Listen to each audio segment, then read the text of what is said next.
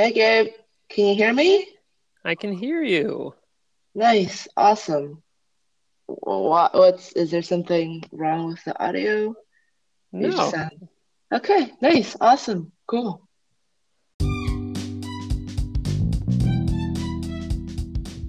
Hello to all you new listeners. This is Creative Lines, where we hear from real artists talking about their real lives.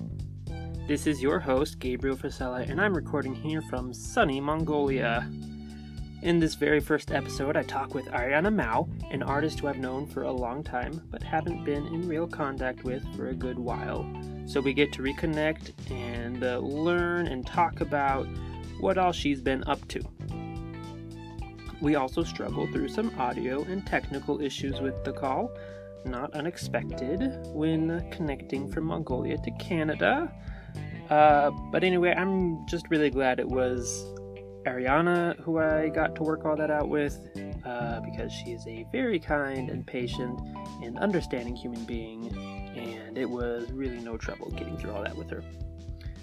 And now finally, if you're wondering about the episode title, or wondering, what is a bellwether?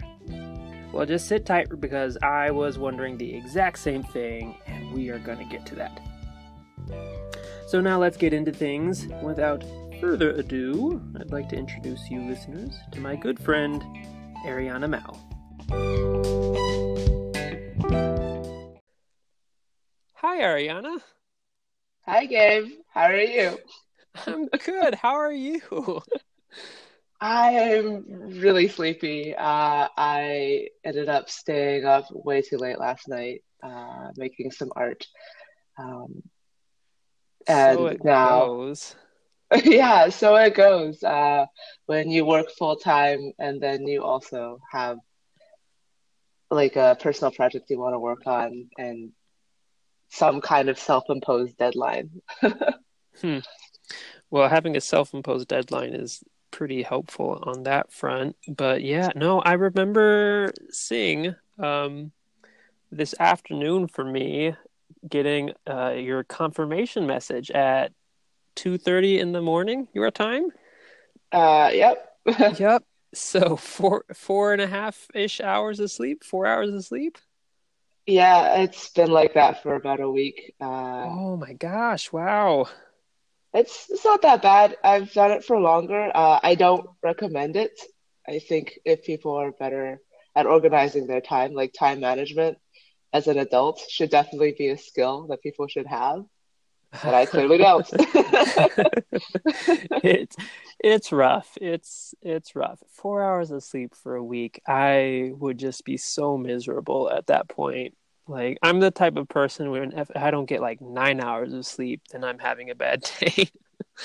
Uh, I think it's I think part of it is actually also just the thing I'm working on is something I've been wanting to work on for a really long time. Like I've so I'm working on a comic and I've been interested in making comics and trying to draw a comic for like my entire life.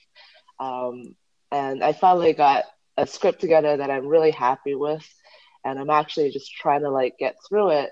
And so working on it is super fun, and it invariably ends up that I'll work on it after I get off from work and I get home and do all the other stuff. I'll go until like 2 in the morning, and then I realize, oh no, it's time for bed. And I think Ugh. 2 in the morning is like the best time to decide. Well, maybe no, not the best actually. The worst time to decide. Maybe I want to stay up a little bit longer to finish a thing instead of sleeping like an adult. Uh, So. yeah, I've been there. Okay, so you're working on a comic. Now I have done, I will admit, I did one very short-lived webcomic at one point, and it got like I got maybe like 10 weeks into it and doing one every week, and then I got it to a point where the story was in a place that was like super dark and I had nowhere to take it, and I just left it there because I did no planning on it. But it sounds like you have done planning on it. You said that you did a script. How does that work? Um, I don't know. I think I think scripts are kind of this like weird magical process that everyone has does a little bit differently. There's like before writing the script, I did some like research on seeing how like really famous comic book writers would do their scripts, and it looks like it's laid out like quite a lot like a movie script. So you'll have a description of the broad layout of what you want the page to look like, and then a description of your exposition panels and general actions, and then dialogue and stuff like that.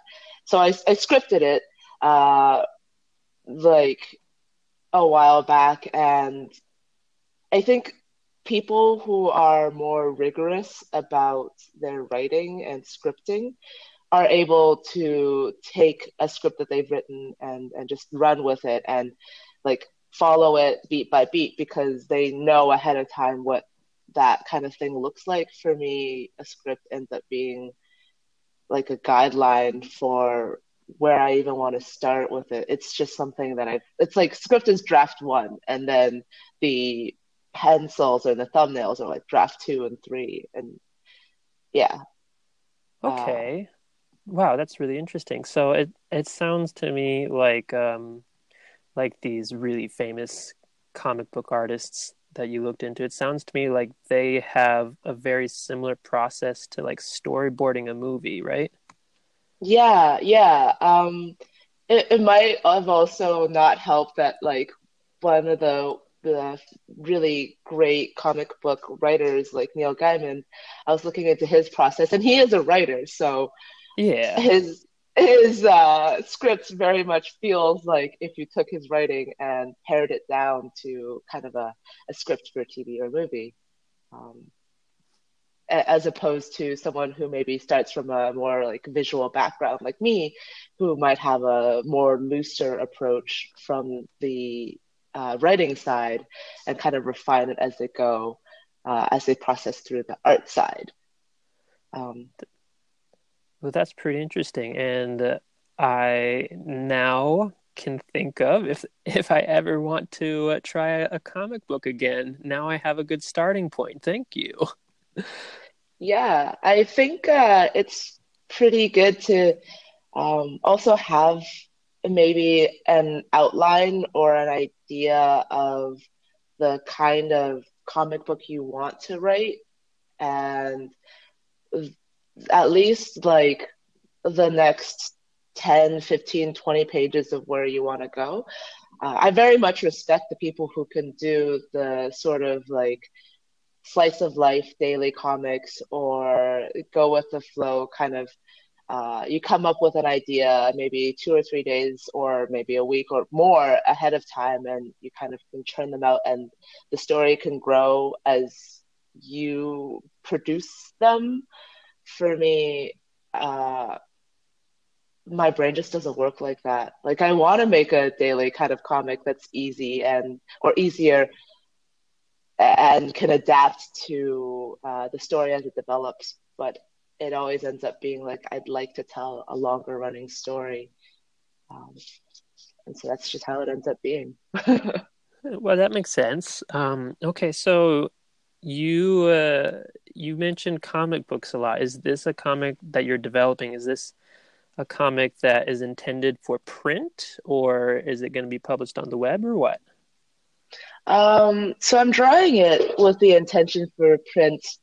I think that there's something interesting about how panels interact with each other. I think this gets into this like a philosophy of comics maybe or art, just um, because like if you read the Scott McCloud's like Making Comics comic graphic novel, he's got this really interesting, like he talks about all the structures of what makes a comic, and then the rules of how that works. So once you kind of understand that, there's certain things you can play with and break. And I always think that that's kind of a fascinating thing when an artist chooses to use that in a way that like really underscores the story.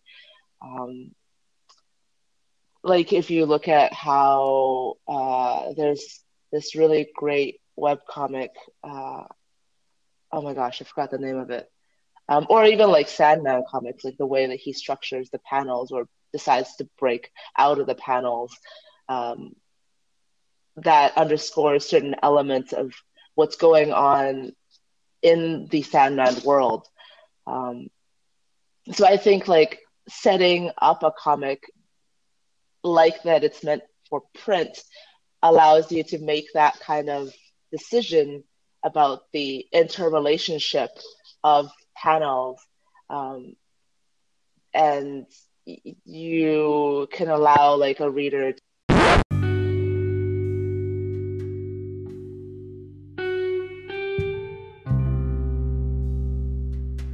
Hey, sorry about that, but this is one of the places where our audio cut out.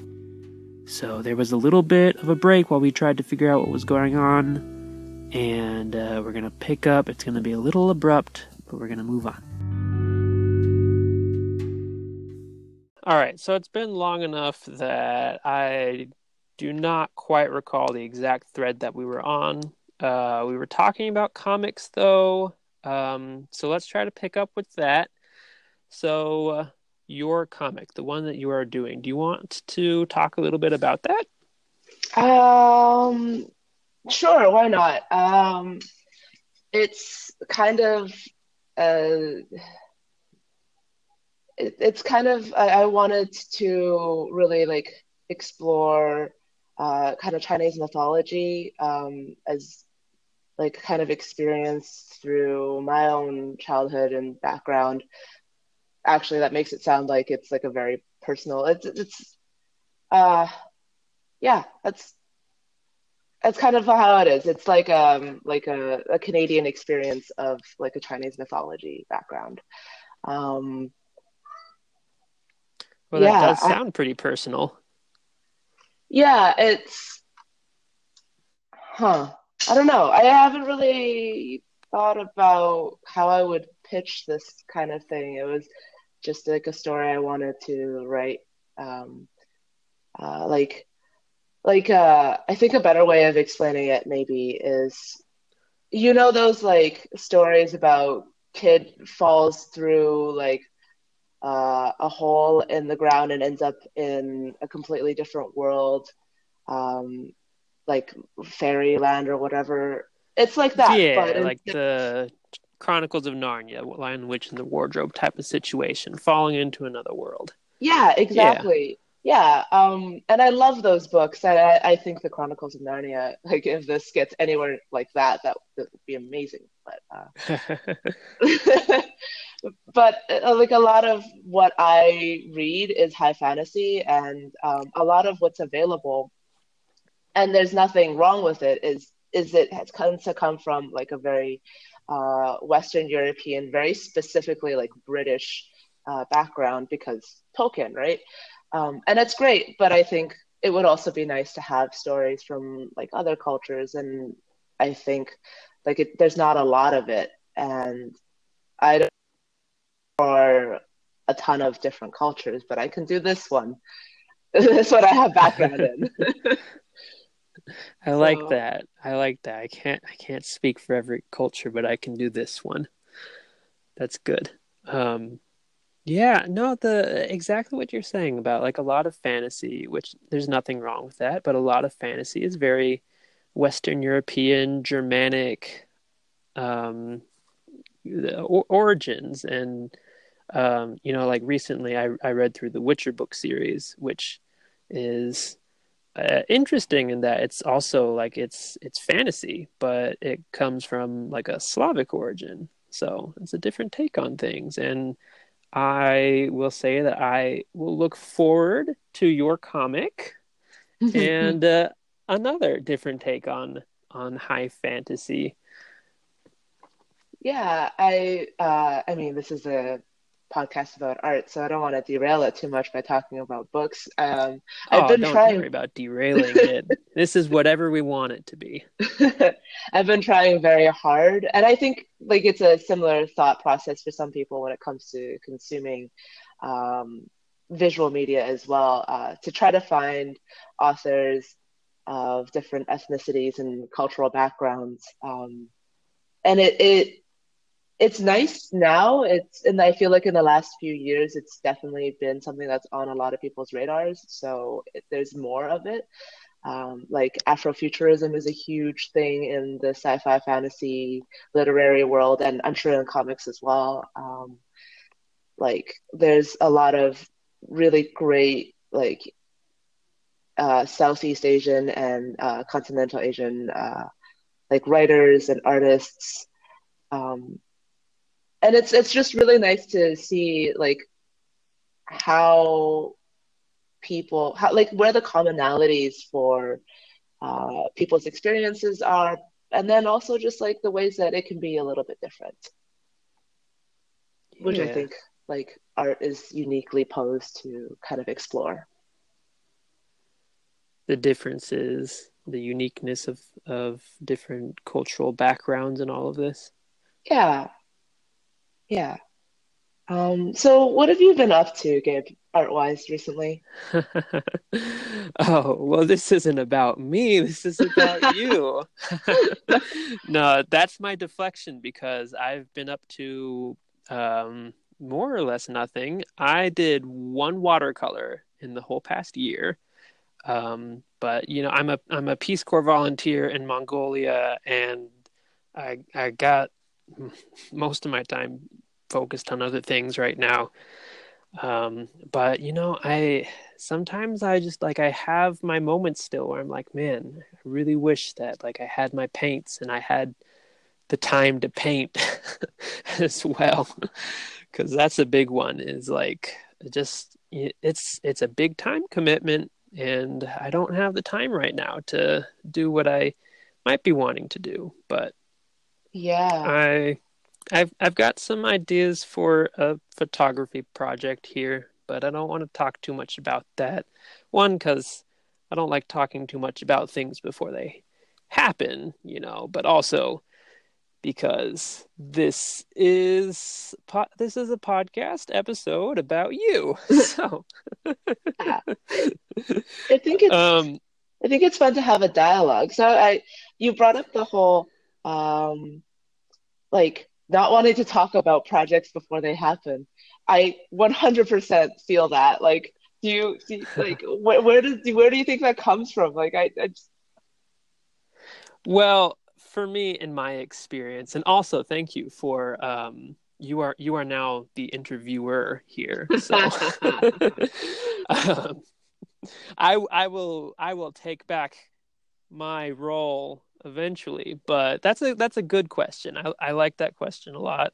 For me personally, where that comes from is I have had a tendency in the past to talk about like things that I want to do and then not doing them, and that's kind of a sucky thing. But then I remember reading on Reddit at some point, and this is probably like some pseudoscientific motivational talking type of something, but it was something to the effect of talking with other people about like the cool things that you are wanting to do before you have put those plans in motion to make it happen. That gives you a little bit of an endorphin rush, a little bit of a slice of what it would be if you actually did do the thing. And so you get a little bit of a good feeling from talking about it, and then that kind of suffices. And so I decided a while back that like if I talk too much about the stuff that I want to do, then I'm probably not going to end up actually doing it. And then I feel like I've disappointed myself and other people. So it's kind of a vicious cycle. yeah. I feel like we read the same article. Sure.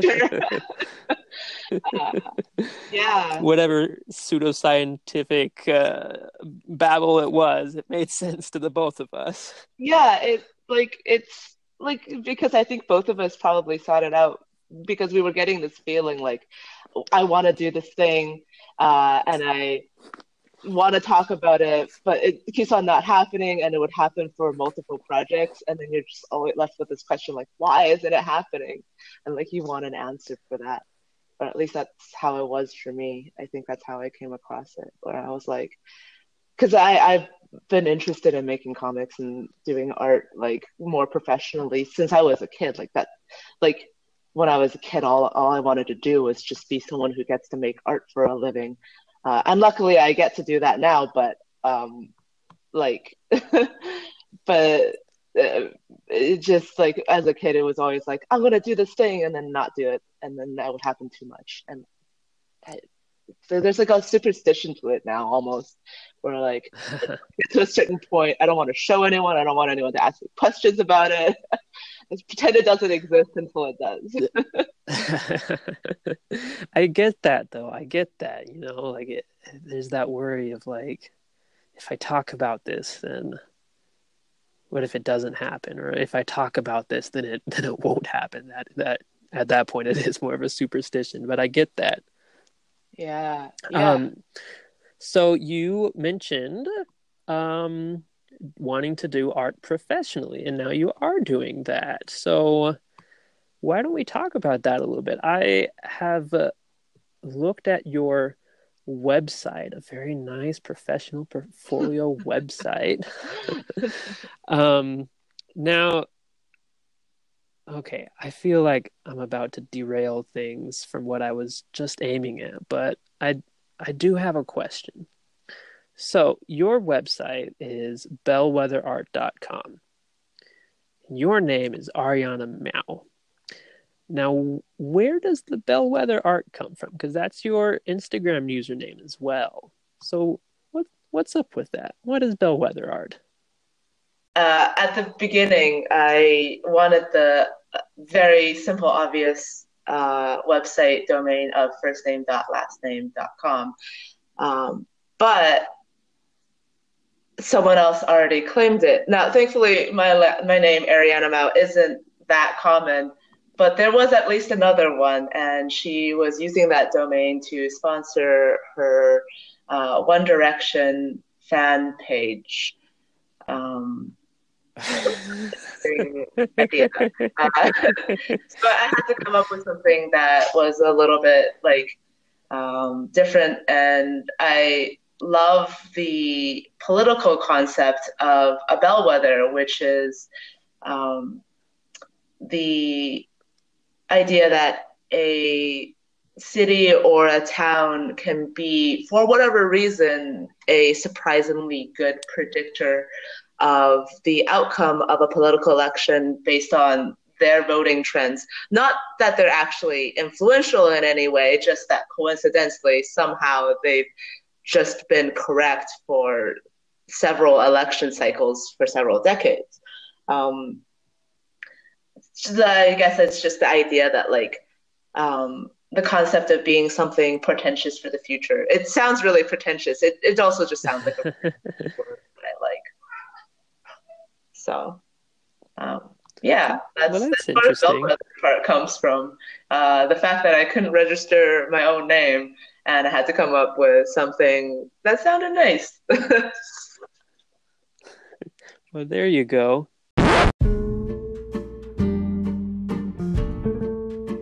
Sorry, but we had another little mishap here. All right, so we were trying to talk about your professional work. So we can talk about that, but first, why don't we talk about how you first got started doing your professional work?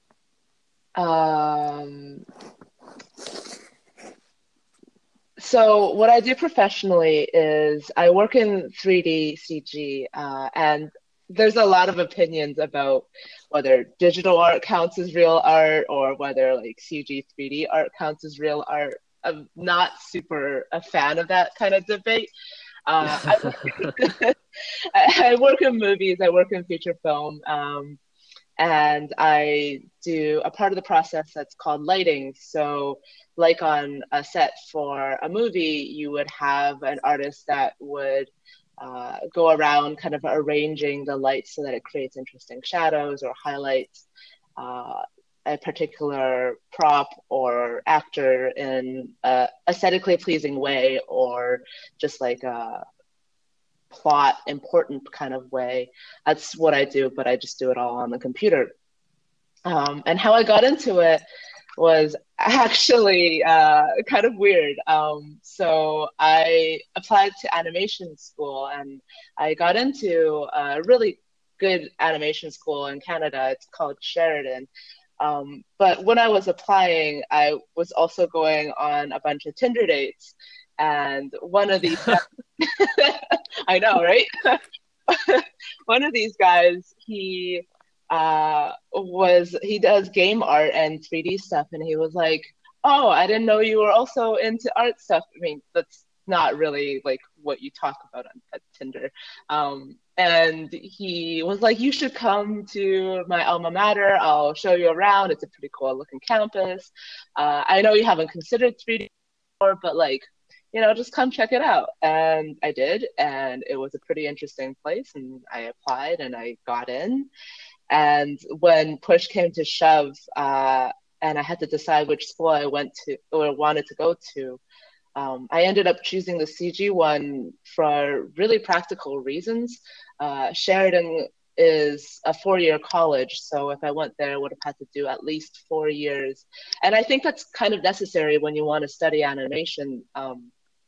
It takes a lot of rote drawing practice to get like the consistency that you're looking for in professional animator work, and also to really like internalize animation in such a way that it's not like a struggle when you're working.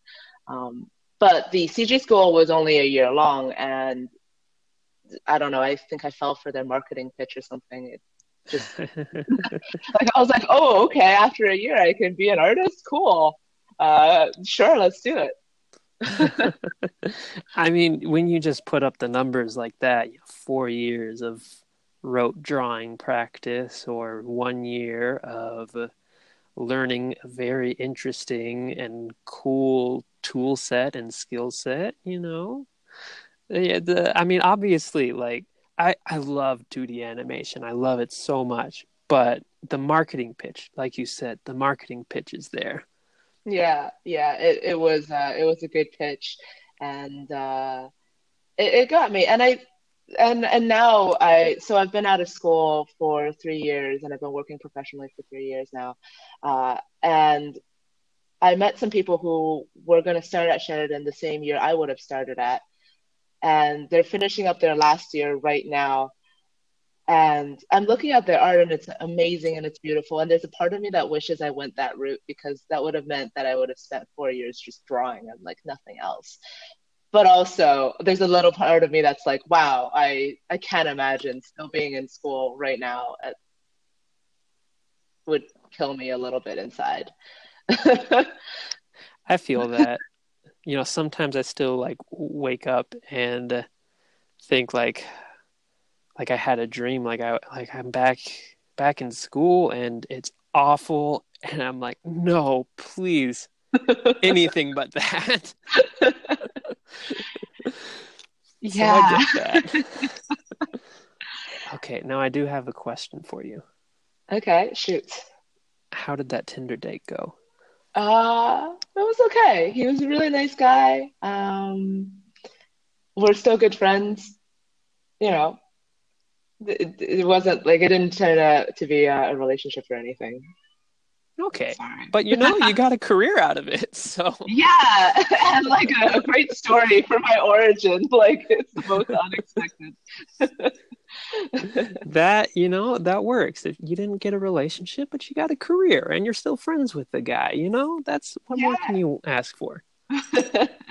Yeah, I think more is would be great. I think like that like dating app Bumble, like this was I just before Bumble came out. Oh, it's like a dating app slash networking app. I don't know. Uh, slash networking app. I am not hip with with all of these social medias. Like TikTok is a thing now. Is that social media? Oh, I don't know. I think it's just like Vine, right? Is it just like a new type of Vine? I'm awful. Anyways. Okay, back to what you were saying with Bumble.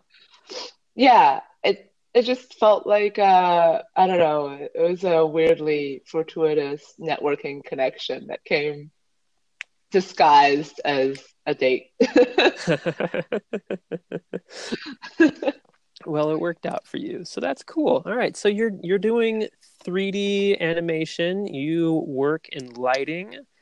hmm What's that like? What's the process of that? So, uh, my personal process, or you mean like the process of making a movie? Well, So I they're very feel like the different. second one is a very big question, but yeah. So what do you do? You do the lighting, obviously. You said that, Yeah. um, but yeah. So what does your tool set look like? You're not using paintbrushes, of course. No. So what is your tool set? So my tool set ends up being the like so you can do this in basically any 3D software. It ends up being this um, interactive render viewport. So what would happen is that I would have all of the assets and animation and camera would be done by these amazing artists uh, upstream from me, and I would get to take all of their hard work and I would render it. Um, so what I would do typically is that I would kind of like in photography, your basic lighting is like a 3-point light, your key, your bounce and fill. No, key, rim, and fill. You kind of like set that up, move things around in a way that it looks good. Um, Someone described it to me as like you're kind of like painting, but instead of using brush strokes, you're using light. Uh, which I thought was always like the better analogy for me mentally instead of photography, um, because that's essentially what I feel like I'm doing. In any given shot, I'm looking for things that I should highlight and I need to highlight. And so I'm looking at these edges and seeing how sharply contrasted these edges should be, or how much like the overall value is, and then how like on a illustrative or pictorial level, I guess, um, how to make that work. Uh, because the fundamental composition of a shot is already locked. That is decided by people who are not me. Uh, and I don't have control over what that kind of final like underlying composition looks like, but I do have a control over where the lights fall and what the final color ends up looking like. So I use that like very small niche in the process to really like kind of bring out like extra juice from the animation.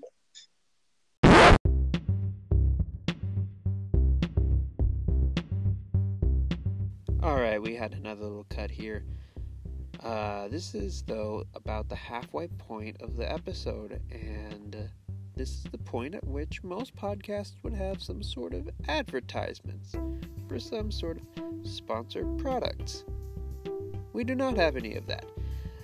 Instead, I just want to thank you all for listening. I really appreciate it, and I want to encourage you all to leave some comments, leave some feedback. I want to know what you think. And if you have any more questions for our guest Ariana today, if you have any questions that you'd like me to ask any future guests, I want to know about that. So just want to give you all a little shout out, encourage you all to interact and give some feedback. And now let's get back to the episode and hearing more about Ariana's job, what she does for a living. Okay, so let's just pick right back up where we left off. Okay, yeah, so that's really interesting.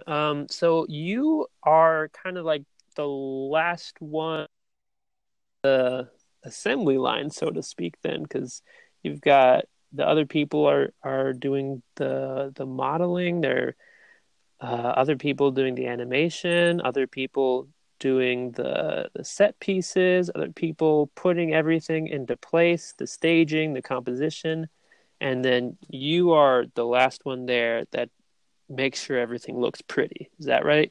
Yeah, that's exactly it. Yeah. The other interesting part about being last in the pipeline is that I have to be the person or we're the team who catches all of the final mistakes, and we have to fix every single technical issue before it goes to print, so to speak. So what's really interesting about this job is that I think there's definitely many ways to approach it. A lot of people approach it very artistically, and a lot of people approach it very technically. So there's a bunch of very technical problems to solve at the end as well, just in terms of things going missing for some reason, but then also how can you manage this large amount of assets and animation and information in a way that it just doesn't make computers explode or yeah, I feel that. Computers are incredible things that have an incredible tendency to just explode. And I have what I'm drawing from in terms of understanding what you are doing is I did a lot of Skyrim modding, and I did player home, so that's like level design, that's the set design, and then the last step of all that is putting all your lights in place. And Skyrim's engine had such huge restrictions on the lighting, and so just getting things just right so that it looks the best that it can while still not making things explode, that's a very difficult thing. And obviously that's on a much smaller scale and much less impressive, but actually, I definitely feel that. I think it's pretty impressive to modeling is impressive to start with, but also doing lighting in a game engine is an especially tricky challenge to do.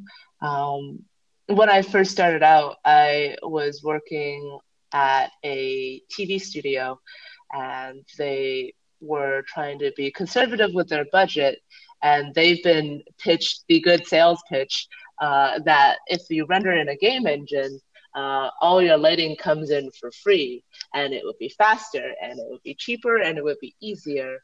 Oh. And it's not true, because a game engine, in order for it to be light enough for consoles, has to do certain tricks in how it processes light. So a modern render engine in a TV, or no, in a film studio, is fairly physically accurate now, which means that it takes the kind of light wave particle equations and essentially tries to imitate them on a smaller scale on your computer. And so then the idea is that you would end up with a kind of very accurate result. And it looks great. On. That's insane. Okay. All right. Continue. Yeah, it's a vast oversimplification of what they're doing, but essentially they're running slightly simplified physics processes to create as realistic a light as they can. Um, Again, a vast oversimplification of what it really is. Yeah, of course. In a game, you're not able to kind of do that exact same process. It would take way too long. Your frame rate would drop so hard. Um, but you still need to have pretty images. So there's a lot of like cheats and hacks that go into making it look more or less right. Um, but it also means that it comes with a whole set of limitations. And working in a game engine and like doing mods and stuff, it means being able to find creative solutions around those limitations, which I think Well, is like an thank you for the interesting challenge. confidence. Well, yeah, you're boosting my ego here. I think that's what Um, artists should have. I think artists like there's so many different sources of like kind of I was looking at Instagram this morning just before coming on this podcast, and I was like, oh man, there's all these people who are so good and so great and they're so young, and how long have I been doing this, and oh my gosh, why aren't I there yet? And that old trap. right, yeah, I think like being an artist is like you're always perpetually in this like, oh no, I'm never good enough, and I think like a ego boost every now and then is good. Yeah, it is good. It is good to get that ego boost. And I this is going to sound so juvenile, but I would always love going and bringing new pieces of art to my mom because somehow over the many years of raising me, she learned or she just knew even, maybe she was just that great a person to begin with, but she knew that when I brought her a piece, even if she didn't really like it so much, she would be like, "Oh, that looks so nice. It's good." She was always my ego boost, and that was so great. But that that comparing yourself, that's a trap. That's Yeah. a death pit. Yeah, and I think like we're wired to it. I don't know, maybe I am, but it's hard to because like I think you kind of want to a little bit because you want to know where your potential like where you could be potentially if you just worked hard enough. It's a little bit motivating, and I think that's where the trap comes from, and that's why it's so like almost addictive to Hmm. do something like this. Because Yeah, yeah, it's it's a very good point. Seeing getting that motivation and seeing where you could be if you tried harder in some areas and learned more things. And so, it's a funny thing because that comparing yourself can be such a trap, but also it's a vital part of what it means to improve as an artist is to compare your art to others' art. And that's a big difficulty, finding that balance of having that healthy comparison of drawing motivation and um, getting good advice and guidance on where to go from where you are now, and like feeling like, oh, I'll never be good enough, or like these people are so much better than me. Like keep all that mhm. positive stuff, but don't fall into the death pit. Yeah, for sure. I've been doing this thing where I try to not look at art that's too similar to the kind of art that I like to make. Partly because I don't want to be like feel like a copycat, but also because then I don't know who's like me but better. So I look at like a lot of landscapes now. I look at like abstract paintings. I try to stay away from like portraits and like comic book stuff too much because it makes me feel like yeah, inspired but also a little bit sad depending on the mindset I go looking Hmm. into it. Well, I mean, you're getting a lot of outside influences, and that's always good, you know? Like it's always interesting seeing abstract elements mixed in with portraiture, you know, a good landscape in the background of a portrait.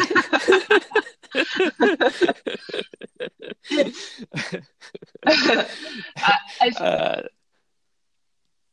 I think what's really interesting about landscapes that isn't like I guess I can be brought into portraiture is I think uh, it's so and some of the really great landscape artists they kind of really pare down their shapes and the visual language.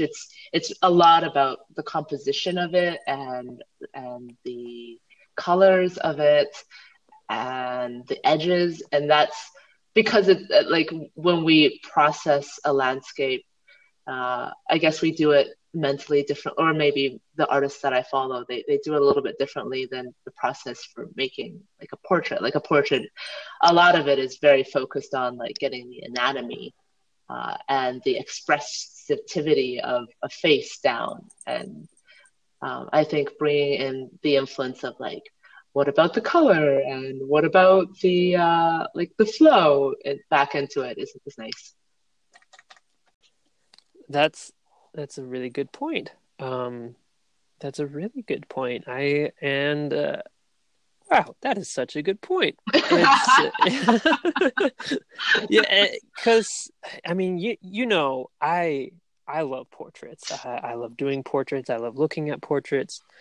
Um, but I also, yeah, I don't look. I'm not on Instagram much these days because I'm just too busy for it. But um, I follow a few landscape artists, and the ones that I really like and follow are the ones that are more about that uh not necessarily like full abstraction, but the primary elements of the piece being in the colors and the composition, and not so much the accuracy of the painting to the real life, so to speak. So you put into words something that I had not thought of before, and I appreciate that. I appreciate that a lot. Ah, thanks. um, so why don't we talk about some of your own personal work now? This is you've mentioned that you like to do a lot of portraits. And if I look at your Tumblr and your Instagram, that's all that I see is just portraits. Lots of portraits. So many portraits. And I'm all about that. So how did you get into doing portraits? um, oh gosh, I honestly I don't know. I think it was that like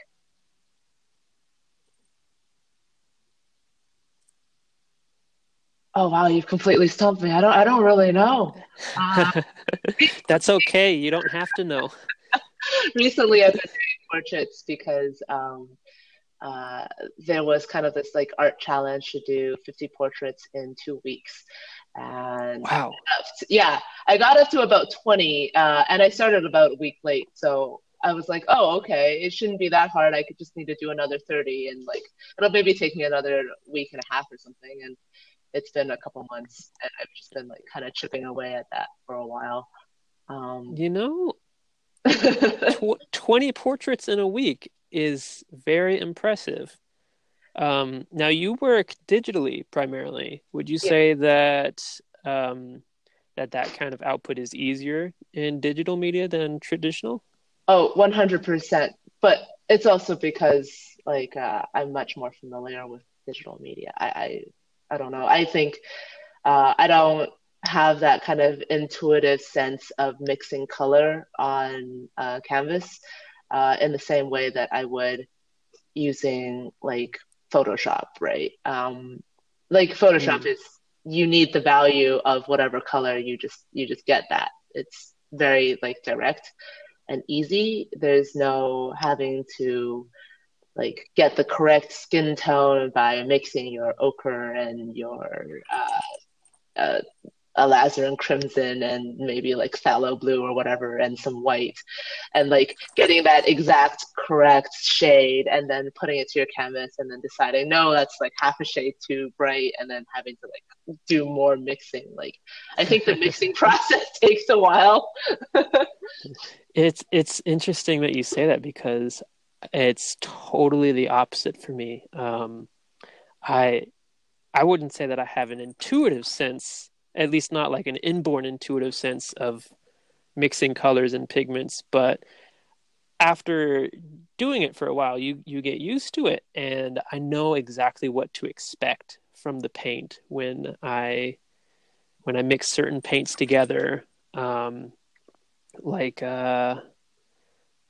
for skin tones, I know exactly which pigments, which at this point, a year after not having looked at a paint tube, a year and a half, I guess, after not having looked at a paint tube, I couldn't quite name them all still, but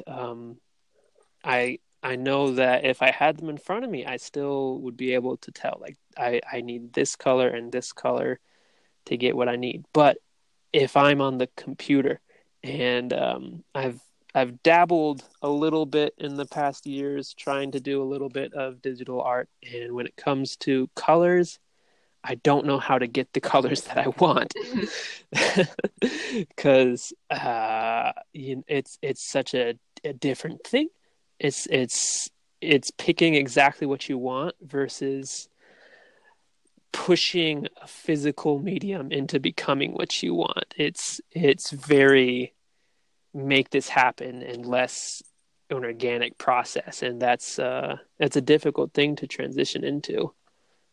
Yeah, I yeah, it is. It can be. I think one of the nicest things that I've been trying to do recently is maybe not have to get the perfect color on the first go and kind of start doing like more washes of color and then kind of sampling from within that. The other big thing that's really helpful is to like actually just straight up steal from the physical artists. Like Andrew Zorn is I think it's Andrew. He's this amazing like portrait, landscape, like kind of just everything oil painter, and he's got this entire system for painting skin. So when I want to do like a more realistic looking portrait with like a cohesive color palette, I just kind of go find his, and then I'll steal from it. Well, that works. That works. So you're saying that you said doing washes. Is that something that you do in digital media? Yeah, I think Okay. you can convert that kind of terminology in your brain. It's just painting with like a slightly more transparent brush with like maybe a texture on it. Yeah, I've been calling Huh. them washes in my head because I guess it's a similar process. yeah, because it's like kind of covering a very specific feeling kind of area uh, intentionally, but not all of it, and it feels different than blending, which is something I used to do when I started out. Um, where you so like when I first started painting digital painting, I painted like anime characters, and so you would do your like bright color, and then you would do your shadows, and then you kind of like take like a smudge tool and you kind of like try to blend it together a little bit, and then hopefully Uh, that line is like blurrier and it's nice and it feels weird when you look at it. Like some people make it work for them stylistically, but I was trying to do like a weird stylized, slightly realistic hybrid, and it just ended up looking weird. And I would end up losing the structure, like the anatomy of a portrait. And now I've been trying to move towards kind of like okay, so I have the anatomy blocked out instead of blending and kind of smudging these colors around. What if I just go over them and then like reinforce the specific like edges that I'm looking for or the specific planes of the face and the highlights. And I think thinking like it's a small like mental shift to go from blending to like washes or whatever, but uh, it was a really good one for me mentally to kind of have that switch. Uh, I think it's made my process a lot faster and it feels um, better. Oh, well, okay.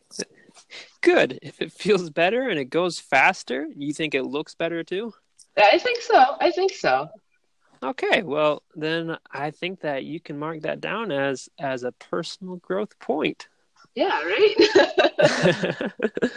um, Thank you. so it does sound like you're welcome. It does sound like you've moved into taking a little bit more of a traditional media type of mindset to your digital tool set.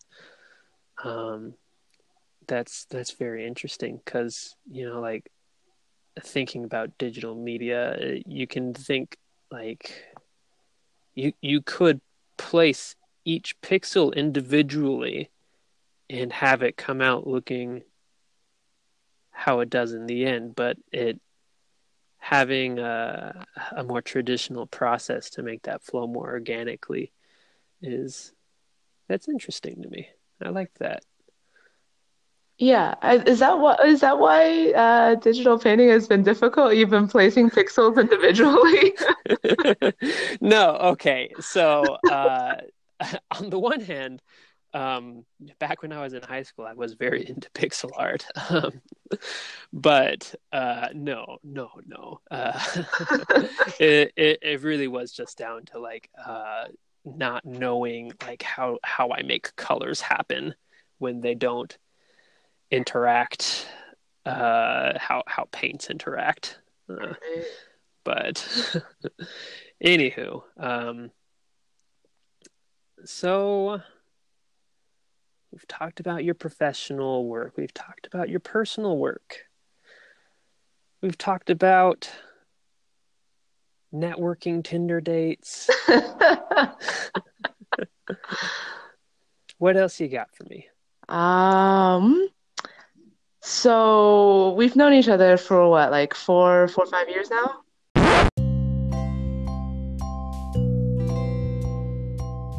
I don't need to say it. You know the drill at this point. Yeah, we've known each other about 5 years now. Yeah, yeah. And a few years ago, when the group of us, we would do like kind of Google Hangouts art chats. I think at Yep. some point we had this conversation about like the relationship of art to pain.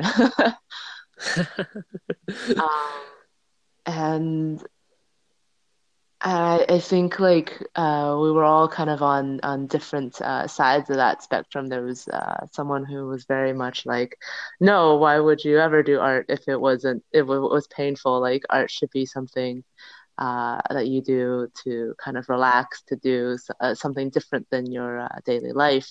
Why would you do a hobby you know, if it hurts? Uh, and um, and I remember you were on the other side of the spectrum, just saying like, well, like that's just how it is. Like, like sometimes you just have to like, like pain is pain. Uh, yeah. And pain is pain has kind of come to a new level since in the past year I've developed some really horrible back pain, but Oh would not like this pain. But no, that's a very good point. For a lot of people, art is a very therapeutic thing.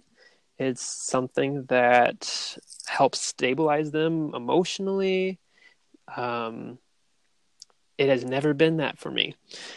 I feel for myself like a deep inner need to do art, but it is difficult.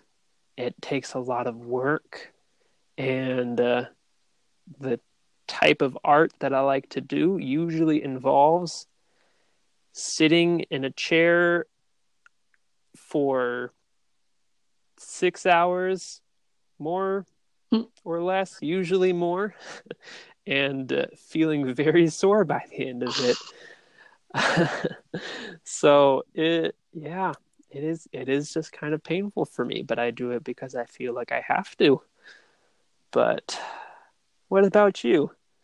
Yeah, How do you feel about that? I think like you touch on a bunch of like things that I also feel like I mean, doing things digitally means I get to sit down, so there's a little bit less physical aspect of like if you're an artist who has massive canvases and you have to stand to paint and you're painting all day, like that, there's something physical about that. But I think the whole part of um, art is like this deep internal like desire or need that needs to come out. I think that is kind of why, I mean, this might not be how what everyone feels about it, but I feel like it's uh, quite a common thing that a lot of people who do art or try to do it more consistently feel like it's almost like a thing that it's like the only thing that kind of makes sense sometimes when everything else doesn't, or it just like provides some kind of answer to existence that doesn't feel like that's kind of why I do it is I don't have an answer for why do I exist besides I create things and that's what I need to do. Um, so I think on like a like if I say art is the solution to my existential crisis, it's quite a therapeutic thing from that perspective. Um,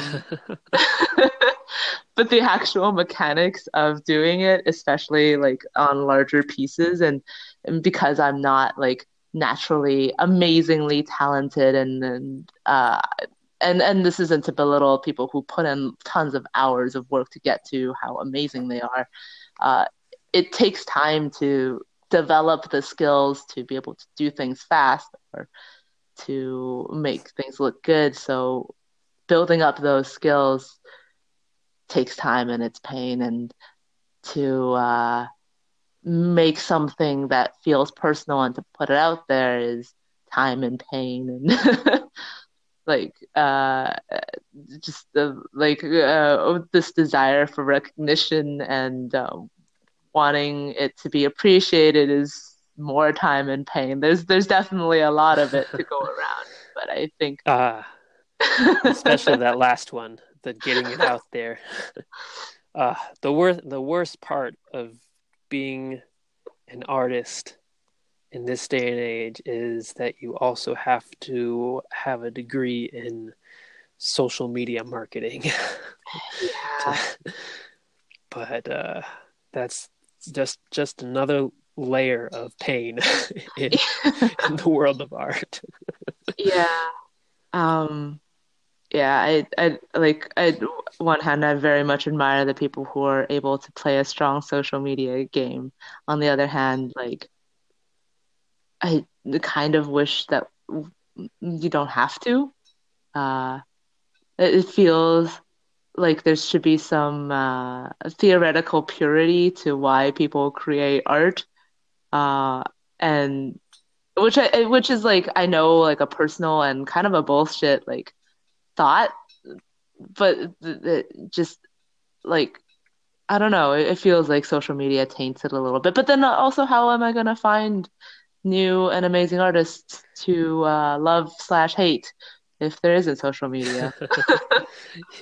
It's a double-edged sword, and if we lived in that Star Trek utopian society where there's no money and no hunger and no poverty on Earth. That would be amazing.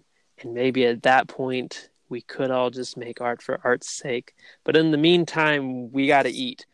So Yeah. it's that's always been part of making art, is that it's been a trade.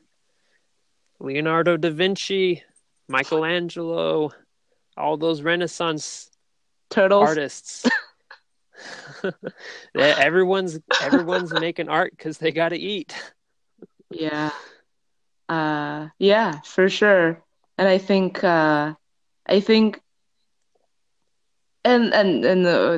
like the decision to do something that is a little bit more commercial is never something to like belittle or to look down on. I mean, No, certainly not. it's yeah, because yeah, I mean, your professional work is very different from your personal work. Does that make it lesser? Does that make it better? No, it's just what it is. And you're doing a cool thing in both areas. yeah, and I think And sorry, no, yeah, go ahead. um, I think it's nice to have professional work that's artistic, but very different from what I like to do personally. It means that I don't feel like so tired of drawing all day on something that I'm using to like I really enjoy my work and I make pretty decent money off of it. But I'm not so tired and exhausted of drawing. If like I'm not so tired at the end of the day of my work day that I can't just continue drawing. It's nice that I can kind of like keep going. Variety is the spice of life. Yeah. Ugh, what a trite saying, but sometimes those things are true, and yeah, I totally get what you mean. You spend 8 hours a day doing one thing, you want to come home and do something different.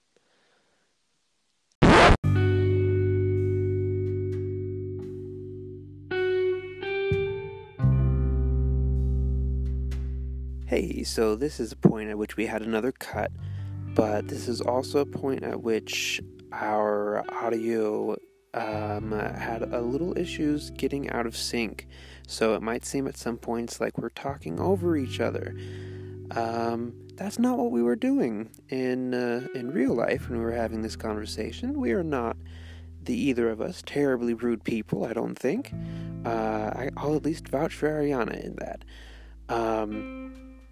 No, it was just some more technical difficulties that we were fighting through, and it should not be a problem in future episodes. But just for now, keep that in mind, and enjoy the rest of the episode. Okay, Yeah. so it was great getting to reconnect with you. It's been a little while, hasn't it? Yeah. Um, I know it's been tough given that we're on Literally. literally the exact opposite sides of the world. Um, literally. Uh, I'm here Yep, like from that's 12 Montreal to hours Mongolia, difference. right? That's almost as right around the world as you can get. I guess only if I were in the southern hemisphere could I get closer. Farther, yeah. Farther? But yeah, it's been a good long while, and I miss having those Google Hangouts. I miss doing the portrait contest trash talking. That's a lot of fun. Yeah, I think I fell out of that like very fairly quickly. My trash talk game isn't quite up there. So real quick, what are your plans for the next coming years, professionally, personally, whatever? You don't have to have any plans, but if you do, what are your plans?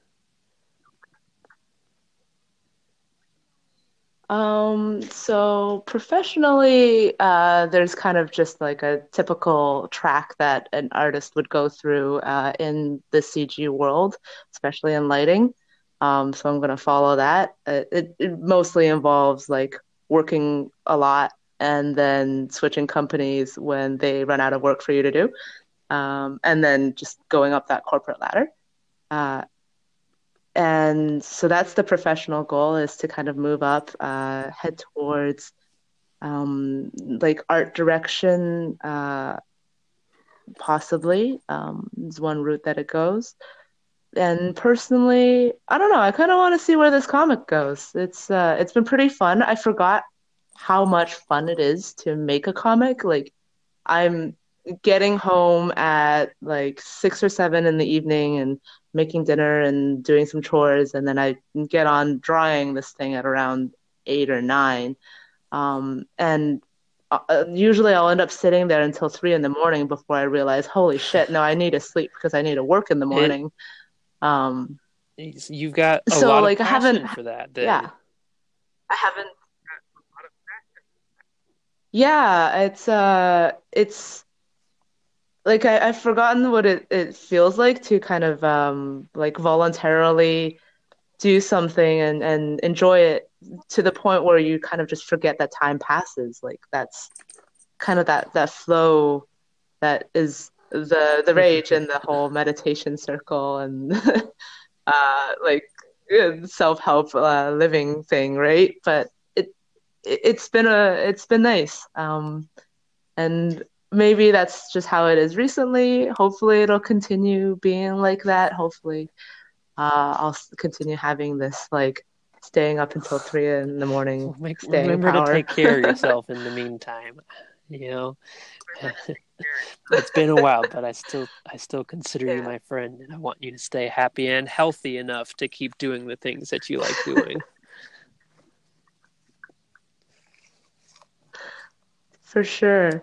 You too, though. I hope you get the time to work on art, and that I hope that Ooh, photography thing yeah, we'll goes see. well. It's there's a barrier to entry to that is going to be difficult to overcome, but um, yeah, not talking about it too much right now. But yeah, thank you. And all right, well, it has been such a pleasure talking with you, Ariana.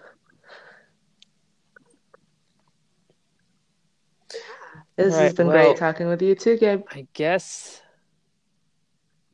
we have wrapped it up. Yep, we will cut it there. All right. No, really though, it's been great. It's been real fun, and Yeah. I would love to have you as another guest later on down the line.